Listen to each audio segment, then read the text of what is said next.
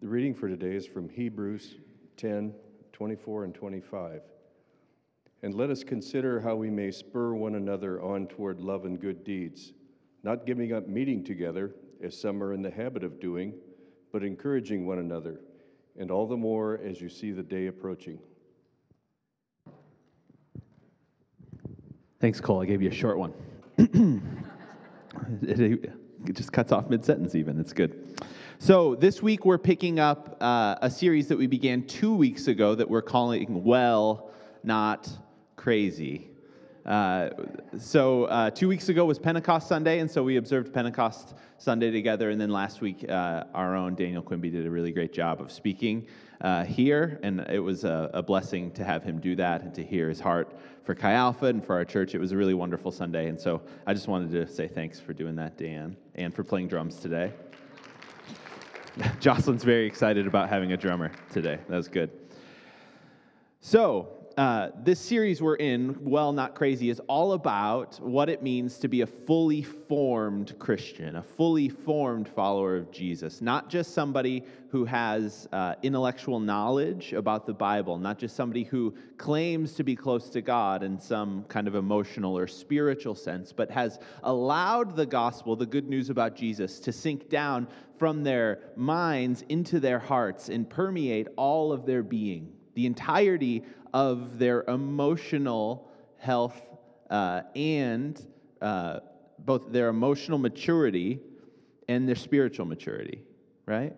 To be a follower of Jesus, to be a healthy follower of Jesus is not just to be, quote unquote, close to the Lord, but it's also to follow Jesus in his way, to pursue him, and to become the type of healthy and whole person that God created all of us to be. And so today we're going to take another chunk out of this series about what the Bible speaks to us about. What are the kind of ingredients that are required in the life of every Christian in order to step into this type of wholeness, in order to step into full and complete mental, emotional, and spiritual health? What is necessary in order to do that? What do we actually need?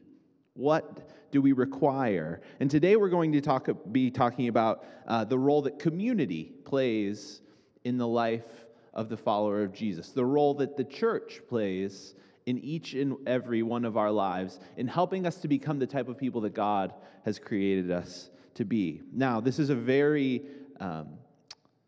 this message is very close to my heart, actually. It's something I care about very deeply. You've probably heard me talk about it. We did a whole series on it, I think back right before Christmas, that we called Ecclesia, all about the church and the role that it plays in our lives and in the world. And so this is a theme that you'll hear me coming back to often. And it's so important to me, actually, I put it on the website. You might not know this. You didn't do a deep dive into the vision and values that we put on the website, did you? But I actually have it on the website. And I'm just going to read what we have. I think we have it on the screen. On the website, I say this. Our values describe the qualities that we want to embody as we go about our vision and our mission, right? And so the third value that I have on there is relationships formed in community. And what we say under there is we value authentic Christian community as the necessary context in which spiritual formation can occur. It is the necessary context within which spiritual formation occurs. It is necessary that you and I be in spiritual community, that we be in relationship with one another in order for us to mature or for us to be formed spiritually. It is not, in fact, optional. If we want to become like Jesus, we have to be in community with other Christ followers. Christian community, or being a part of a church where you live your life in relationship, is necessary. It is not something we can simply walk past and assume that I can neglect that and grow into the person that Christ has ultimately created me to be.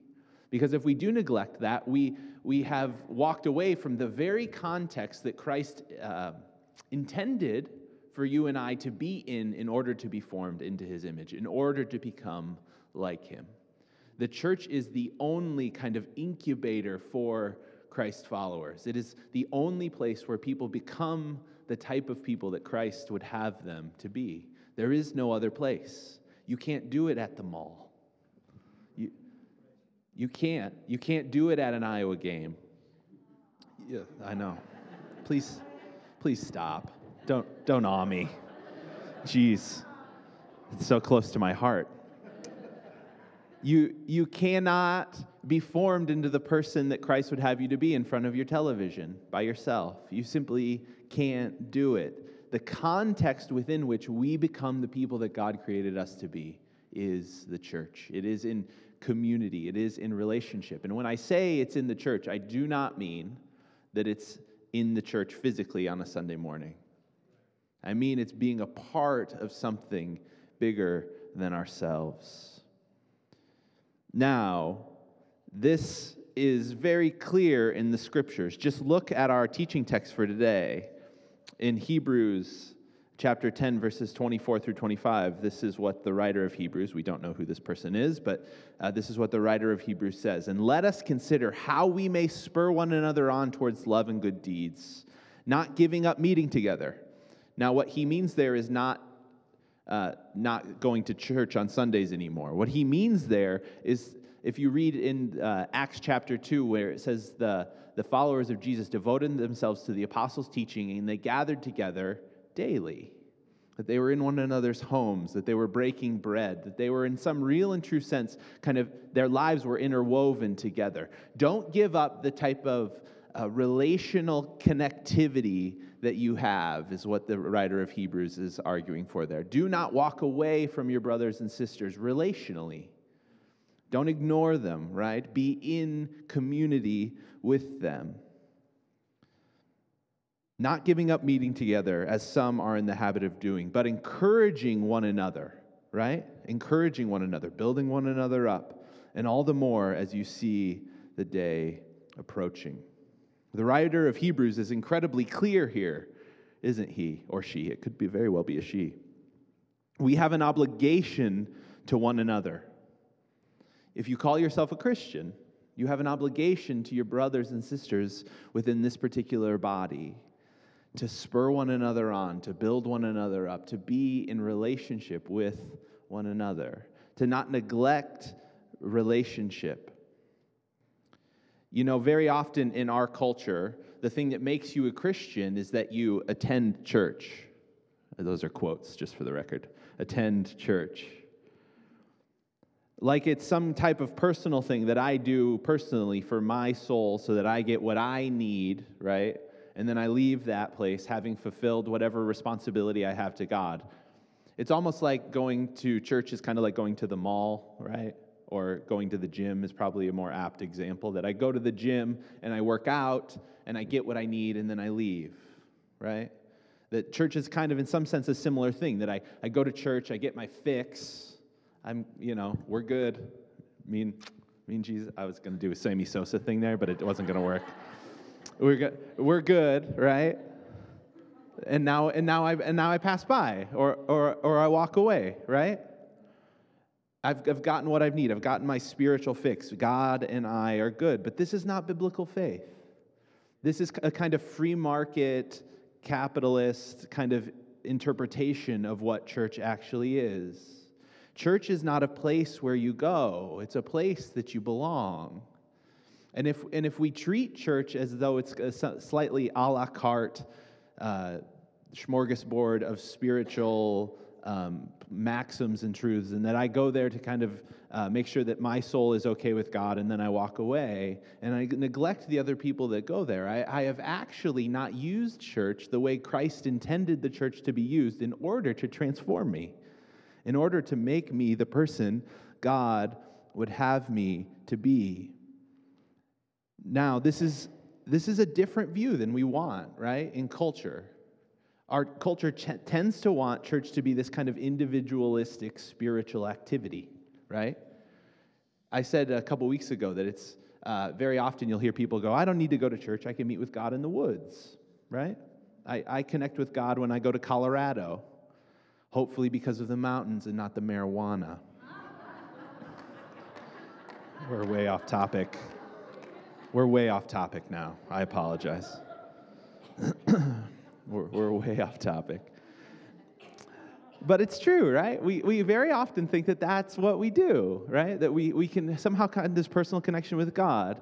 The scholar Stanley Hauerwas, he's a philosopher and theologian, says this. He says, we live in a social order that has confused freedom, right, my personal freedom, for the isolation of the self.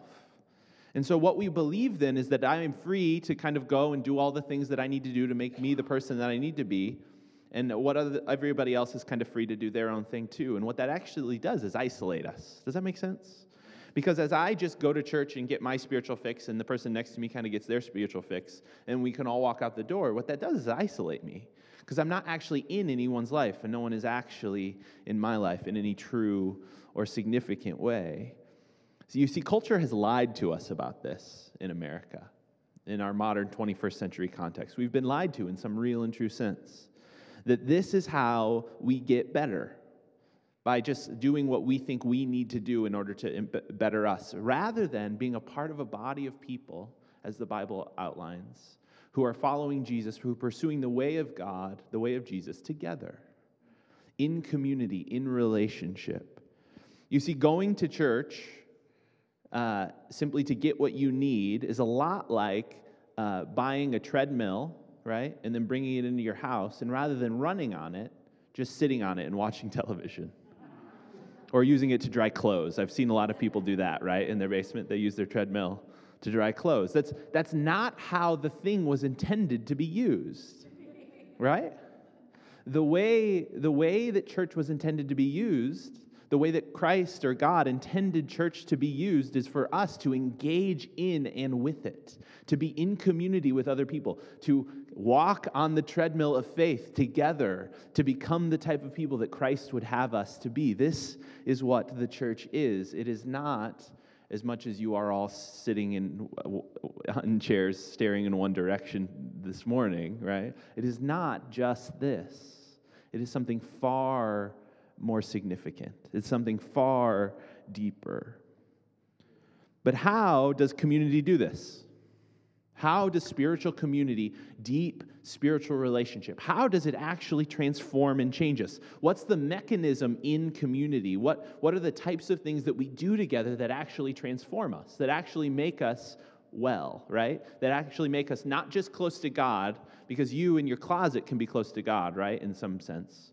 That you can kind of close the door and be with your Bible, and you can be close to God. But that is not necessarily going to make you the person that Christ created you to be, is it? Because Christ created us to be a people that are in community, that together reflect the goodness and grace of God out into the world. So what is the mechanism within community that helps us change, that helps us become the people that God would have us to be? Well, that mechanism actually happens to be other people. That in community, other people, kind of rubbing elbows with other people in real life, sharing life together in some real and true sense, helps to form us. It helps to create in us the necessary conditions for our formation or transformation. So for the rest of today, what I'm going to do is just, I have one point in this message today because it's Father's Day. That's not true. But I have one point, and we're going to talk about that little point, and then we're going to move through a couple of the practices that the church has historically done, some practices that are outlined in the Scriptures about things that Christians need to do together in order to be formed into the image of Jesus, in order to become the people that Christ has created us to be. We have to do these practices, and we can't do these practices unless we're in community together, and we're going to walk through those in a moment. But I would argue that the primary component that transforms us, that makes us the people that Christ wants us to be, is the difficulty that we encounter in community itself. I think that's up on the screen. The difficulty we encounter in community, the struggle that happens when we have to live with other people, right, is the mechanism that creates the change in us. There's a famous French philosopher, his name is Jean-Paul Sartre. And Sartre, one of his famous quotes is that hell is other people. He said this.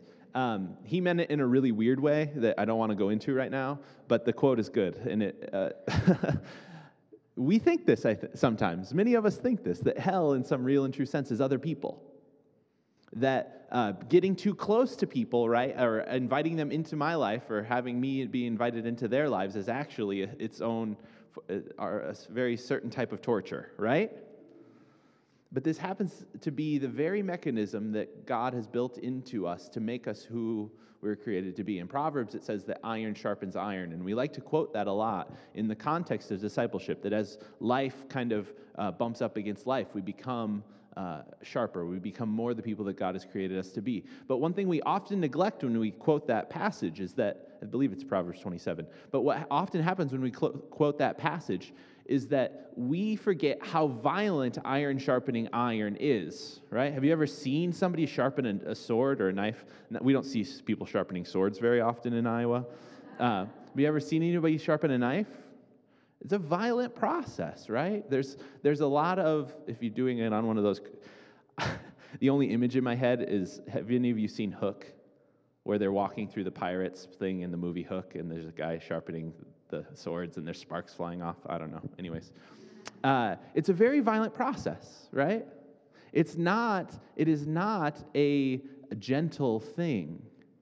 And very often in community, when we get into real relationship with one another, what we realize is that it is not a particularly gentle thing. And it is actually the roughness of the process. It is actually the rough edges that you and I have as human beings that actually help us in community to rub up against one another and to become the people that Christ has created us to be. If you've read the New Testament in any way, shape, or form, what you will quickly realize is that none of the churches that are written to in any of the letters in the New Testament are perfect. They are all, in their own very specific way, deeply, deeply flawed, right? And all of the writers of the New Testament, whether it be John or Peter or Paul, are admonishing these churches, right, to grow up, to become the church that Christ would want them to be. But you know what they never do? They never encourage these people to simply abandon the church. They never abandon the togetherness of the church, right? They never say, oh man, this whole other people thing, this whole church with other human beings, it's not going to work out. So what you all need to do is just go find like a hole in a mountain and go connect with God there and never talk to anybody. Right? This is not what the writers of the New Testament do. They seem to hold on to this vision of what it means to be the community of Christ, what it means to be the body of Christ, what it means to be the church. They seem to hold on to it desperately because they believe in some real and true sense that the body of Christ, this gathered group of people, is the only way that the message of Jesus, that the good news, that the gospel goes out into the world in any significant way. That the way that these people live together as the church is the only way that the good news of the gospel is communicated out into the world. And so they do not jettison it. They hold on to it tightly. But what they also seem to say to people, to these churches, is that the very struggle, the very difficulty that they're encountering, right, is the way that they are formed into the people that Christ would have them to be. Who's ever ran into a difficult person in their life, right? You can all raise your hand. That's everybody. I try to ask as general questions as possible when I'm speaking so that everybody can participate. When you run into a difficult person, what options do you have laid before you? You can choose to engage with that difficult person in a way that makes you a better person, or you can choose to engage with that person in a way that makes you less better, right? We have that choice, don't we? We have that ability. No pointing fingers up here anymore.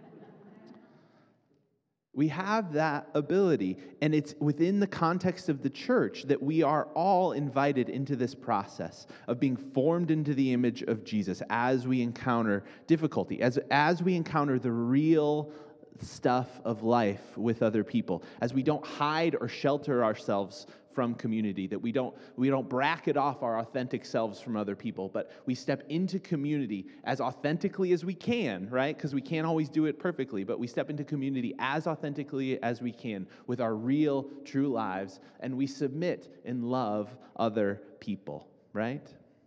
That we receive and extend grace, that we be the instruments of God's love to our brothers and sisters within the church. And historically, the church has kind of codified what it means to be this community of faith within a number of Christian or spiritual practices. Now, these are all scriptural, these are all biblical, these are all things that primarily the New Testament writers told the church they have to do. But I want to just point out, as we walk through these last three here this morning, that these things are impossible to do by yourself. If we just treat church as something that we come to on Sundays and don't engage in with our lives, we can't do these practices, and if we can't do these practices, we won't become what Christ would have us to be, all right? So, for the remainder of today, I'm just going to walk through three practices of the historic Christian church, all right? This first practice that we are called to engage with together as a body of Christians, right, is confession. In the book of James, chapter 5, verse 16, he says, "Therefore, confess your sins to each other and pray for each other so that you may be healed." Right? We cannot confess our sins one to another, this thing that James commands us to do, if church is just a thing that we treat kind of a la carte, can we? Dietrich Bonhoeffer, who is a German theologian, says it this way: "Why is it that it is so often easier for us to confess our sins to God than it is to a brother? God is holy and sinless. He is a just judge of evil and the enemy of all disobedience. But a brother is sinful as we are. He knows from his own experience the dark night of the secret sin. Why should we not find it easier to go to a brother than to the holy God? But if we do, we must ask ourselves whether we have not often been deceiving ourselves with our confession of sin to God, whether we have not rather been confessing our sins to ourselves and also granting ourselves absolution, right? Who can give us the certainty that in the confession and the forgiveness of our sins, we are not dealing with ourselves, but with the living God? God gives us this certainty through our brother. Our brother breaks the circle of self-deception. A man who confesses his sin in the presence of a brother knows that he is no longer alone with himself. He experiences the presence of God in the reality of the other person. You see, we are called to this practice of confession because God knows that if we simply close the door and lock the bolt and confess our sins directly to God, will lie because we want to see ourselves as good, don't we?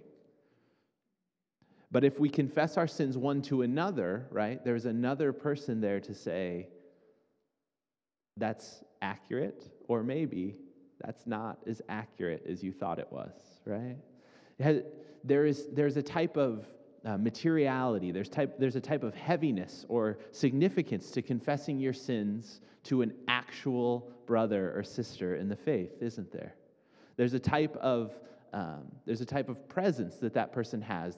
They are, as a priest of God, right? As a priest, somebody who represents God to the world, which everyone in the church is. We stand before our brother or sister as a representative of God and are able to be with them in their sin as sinners ourselves, right? There's this transformative act, right? And as you confess your sins one to other people, and as those other people confess their sins to you, what happens? We are all, in a miraculous and significant way, transformed. Because we have to be. Because we're honest and open with each other, right?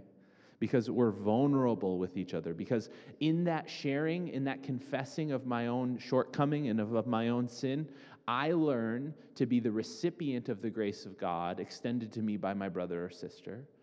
And in return, I learn how to extend the grace of God to my brother or sister, right? as one who tangibly shows the grace of God to another. This is how the church can, and should function. And this is a transformative act.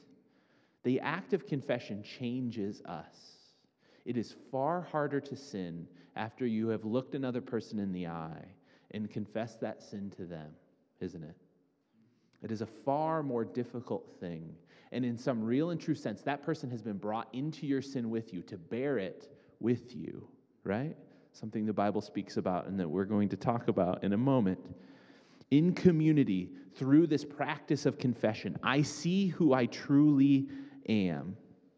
And if I am truly in the life of other people, if I am in community with other people, and I give them permission to tell me the truth about myself, right?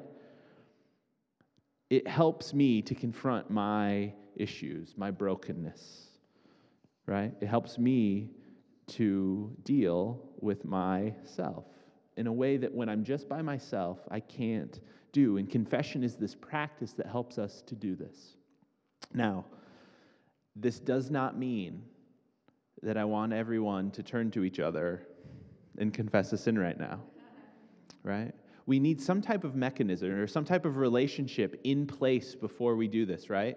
Because has anybody ever been in a setting where you had an oversharer in your midst, right?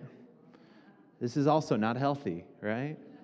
This is also not a healthy thing. But it does not mean that we are not called to do it. And it does not mean that we are not called to invite other brothers and sisters into this process of journeying with us, right?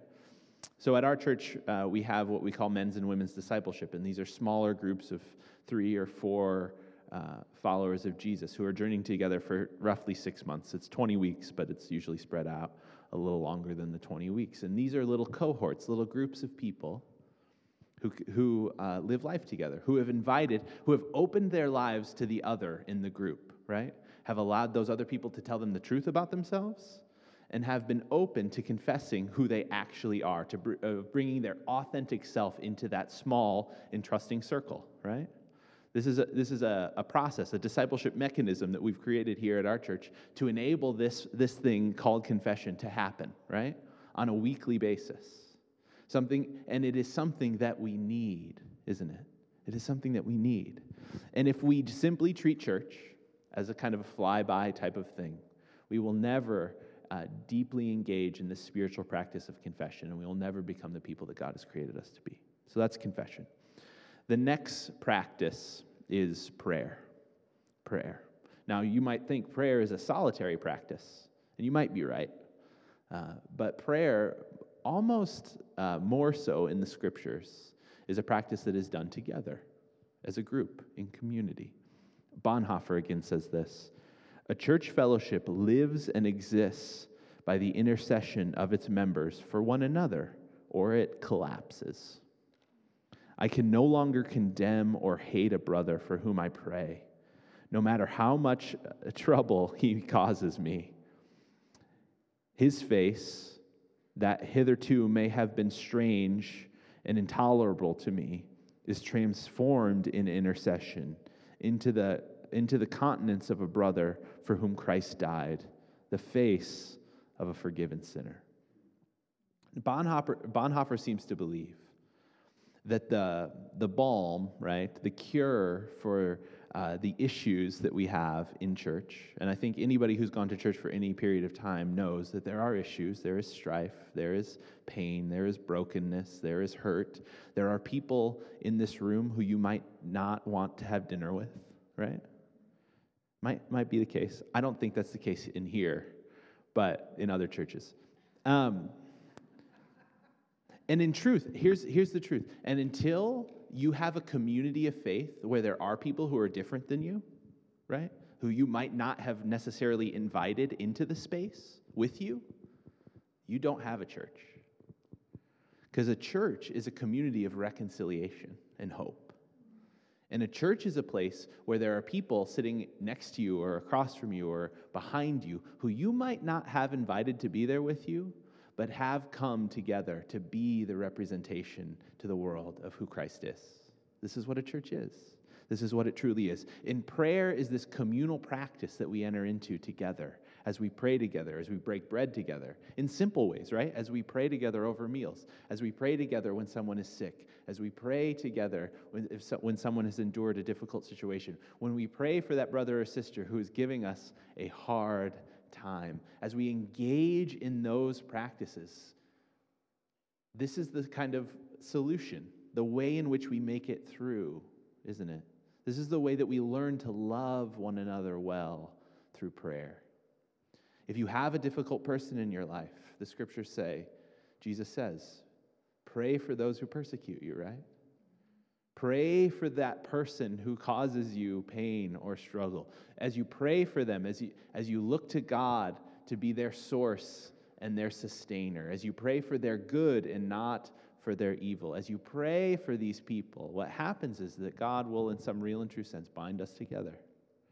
And so prayer becomes this, it's really something we can't do away with. It's something we must hold on to as a community of faith. As we pray for one another in community, we will become the people that God would have us to be.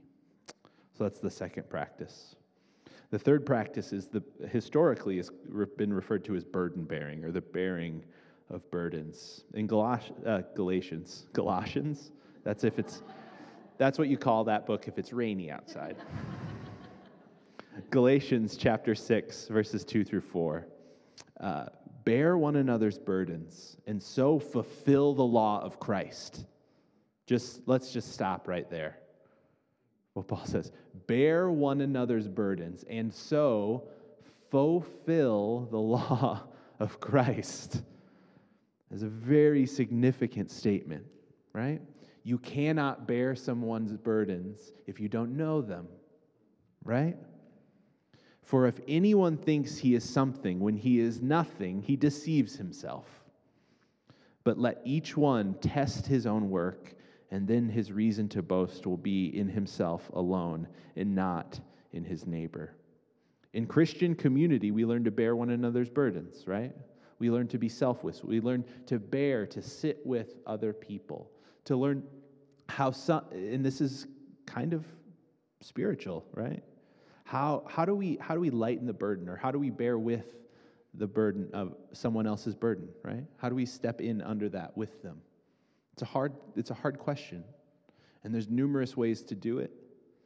But the reality is that in order to, if I'm reading this correctly, to fulfill the law of Christ, we have to be about this business of learning to live with people and bear with people in their struggle and in their difficulty, right?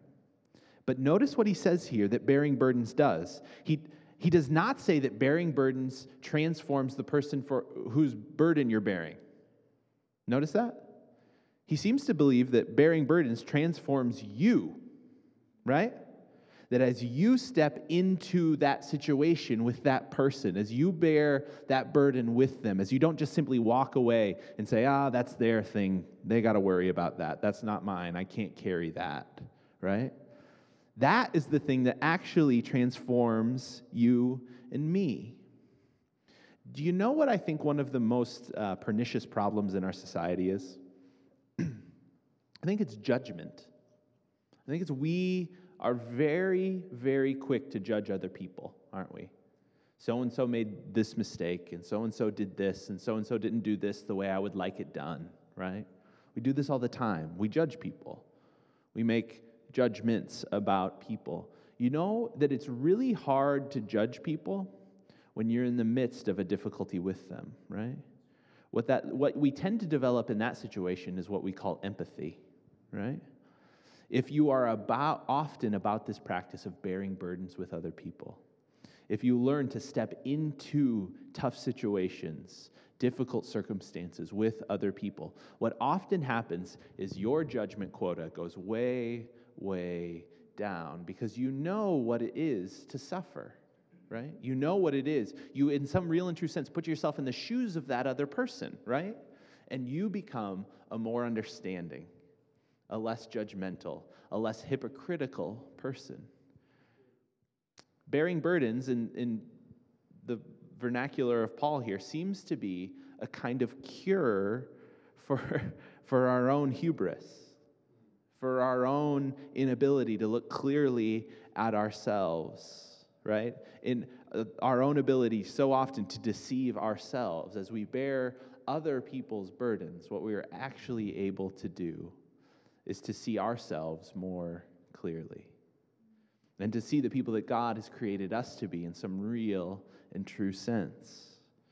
This is what it means to be in community, to confess our sins one to another, to pray for one another, to bear each other's burdens, both in emotional ways and in physical, spiritual ways, right? That we take on the pain of our brother and sister in some real and true sense, and we walk through that with them. This is what it means to be a biblical community, and this is a transformative thing. If you do this, you cannot, over time, stay the same. If you enter into this type of deep and substantive community, you cannot remain the same. If you live life with other people in this way, you will be changed for the better. You will become more able to deal with difficult situations. You will become more mentally and emotionally stable because you're learning how to be that for other people, right? As we journey together in faith, as a community, as a church, what we actually end up doing is becoming more and more and more the type of church that Christ ultimately wants us to be. You know, when the Apostle Paul is talking to the church about what it means to be the church, he says, you're these kind of stones, and that Christ is in the process, in the active sense, building you into what he calls an edifice, but a type of temple that reflects out into the world the goodness and the grace of God. He doesn't say you are that. Well, they are in a sense. But he says you are being built.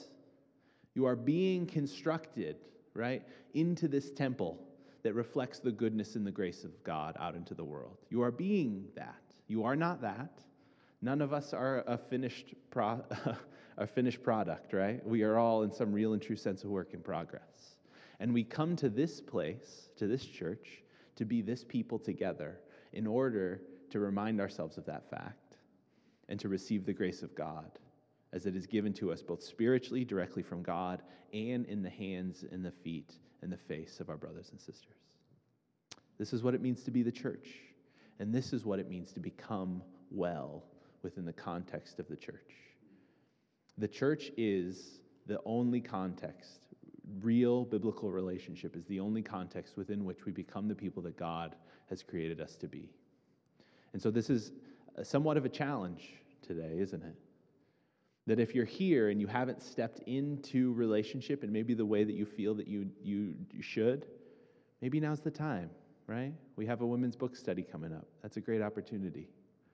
We have a men's camping trip. That's a great opportunity.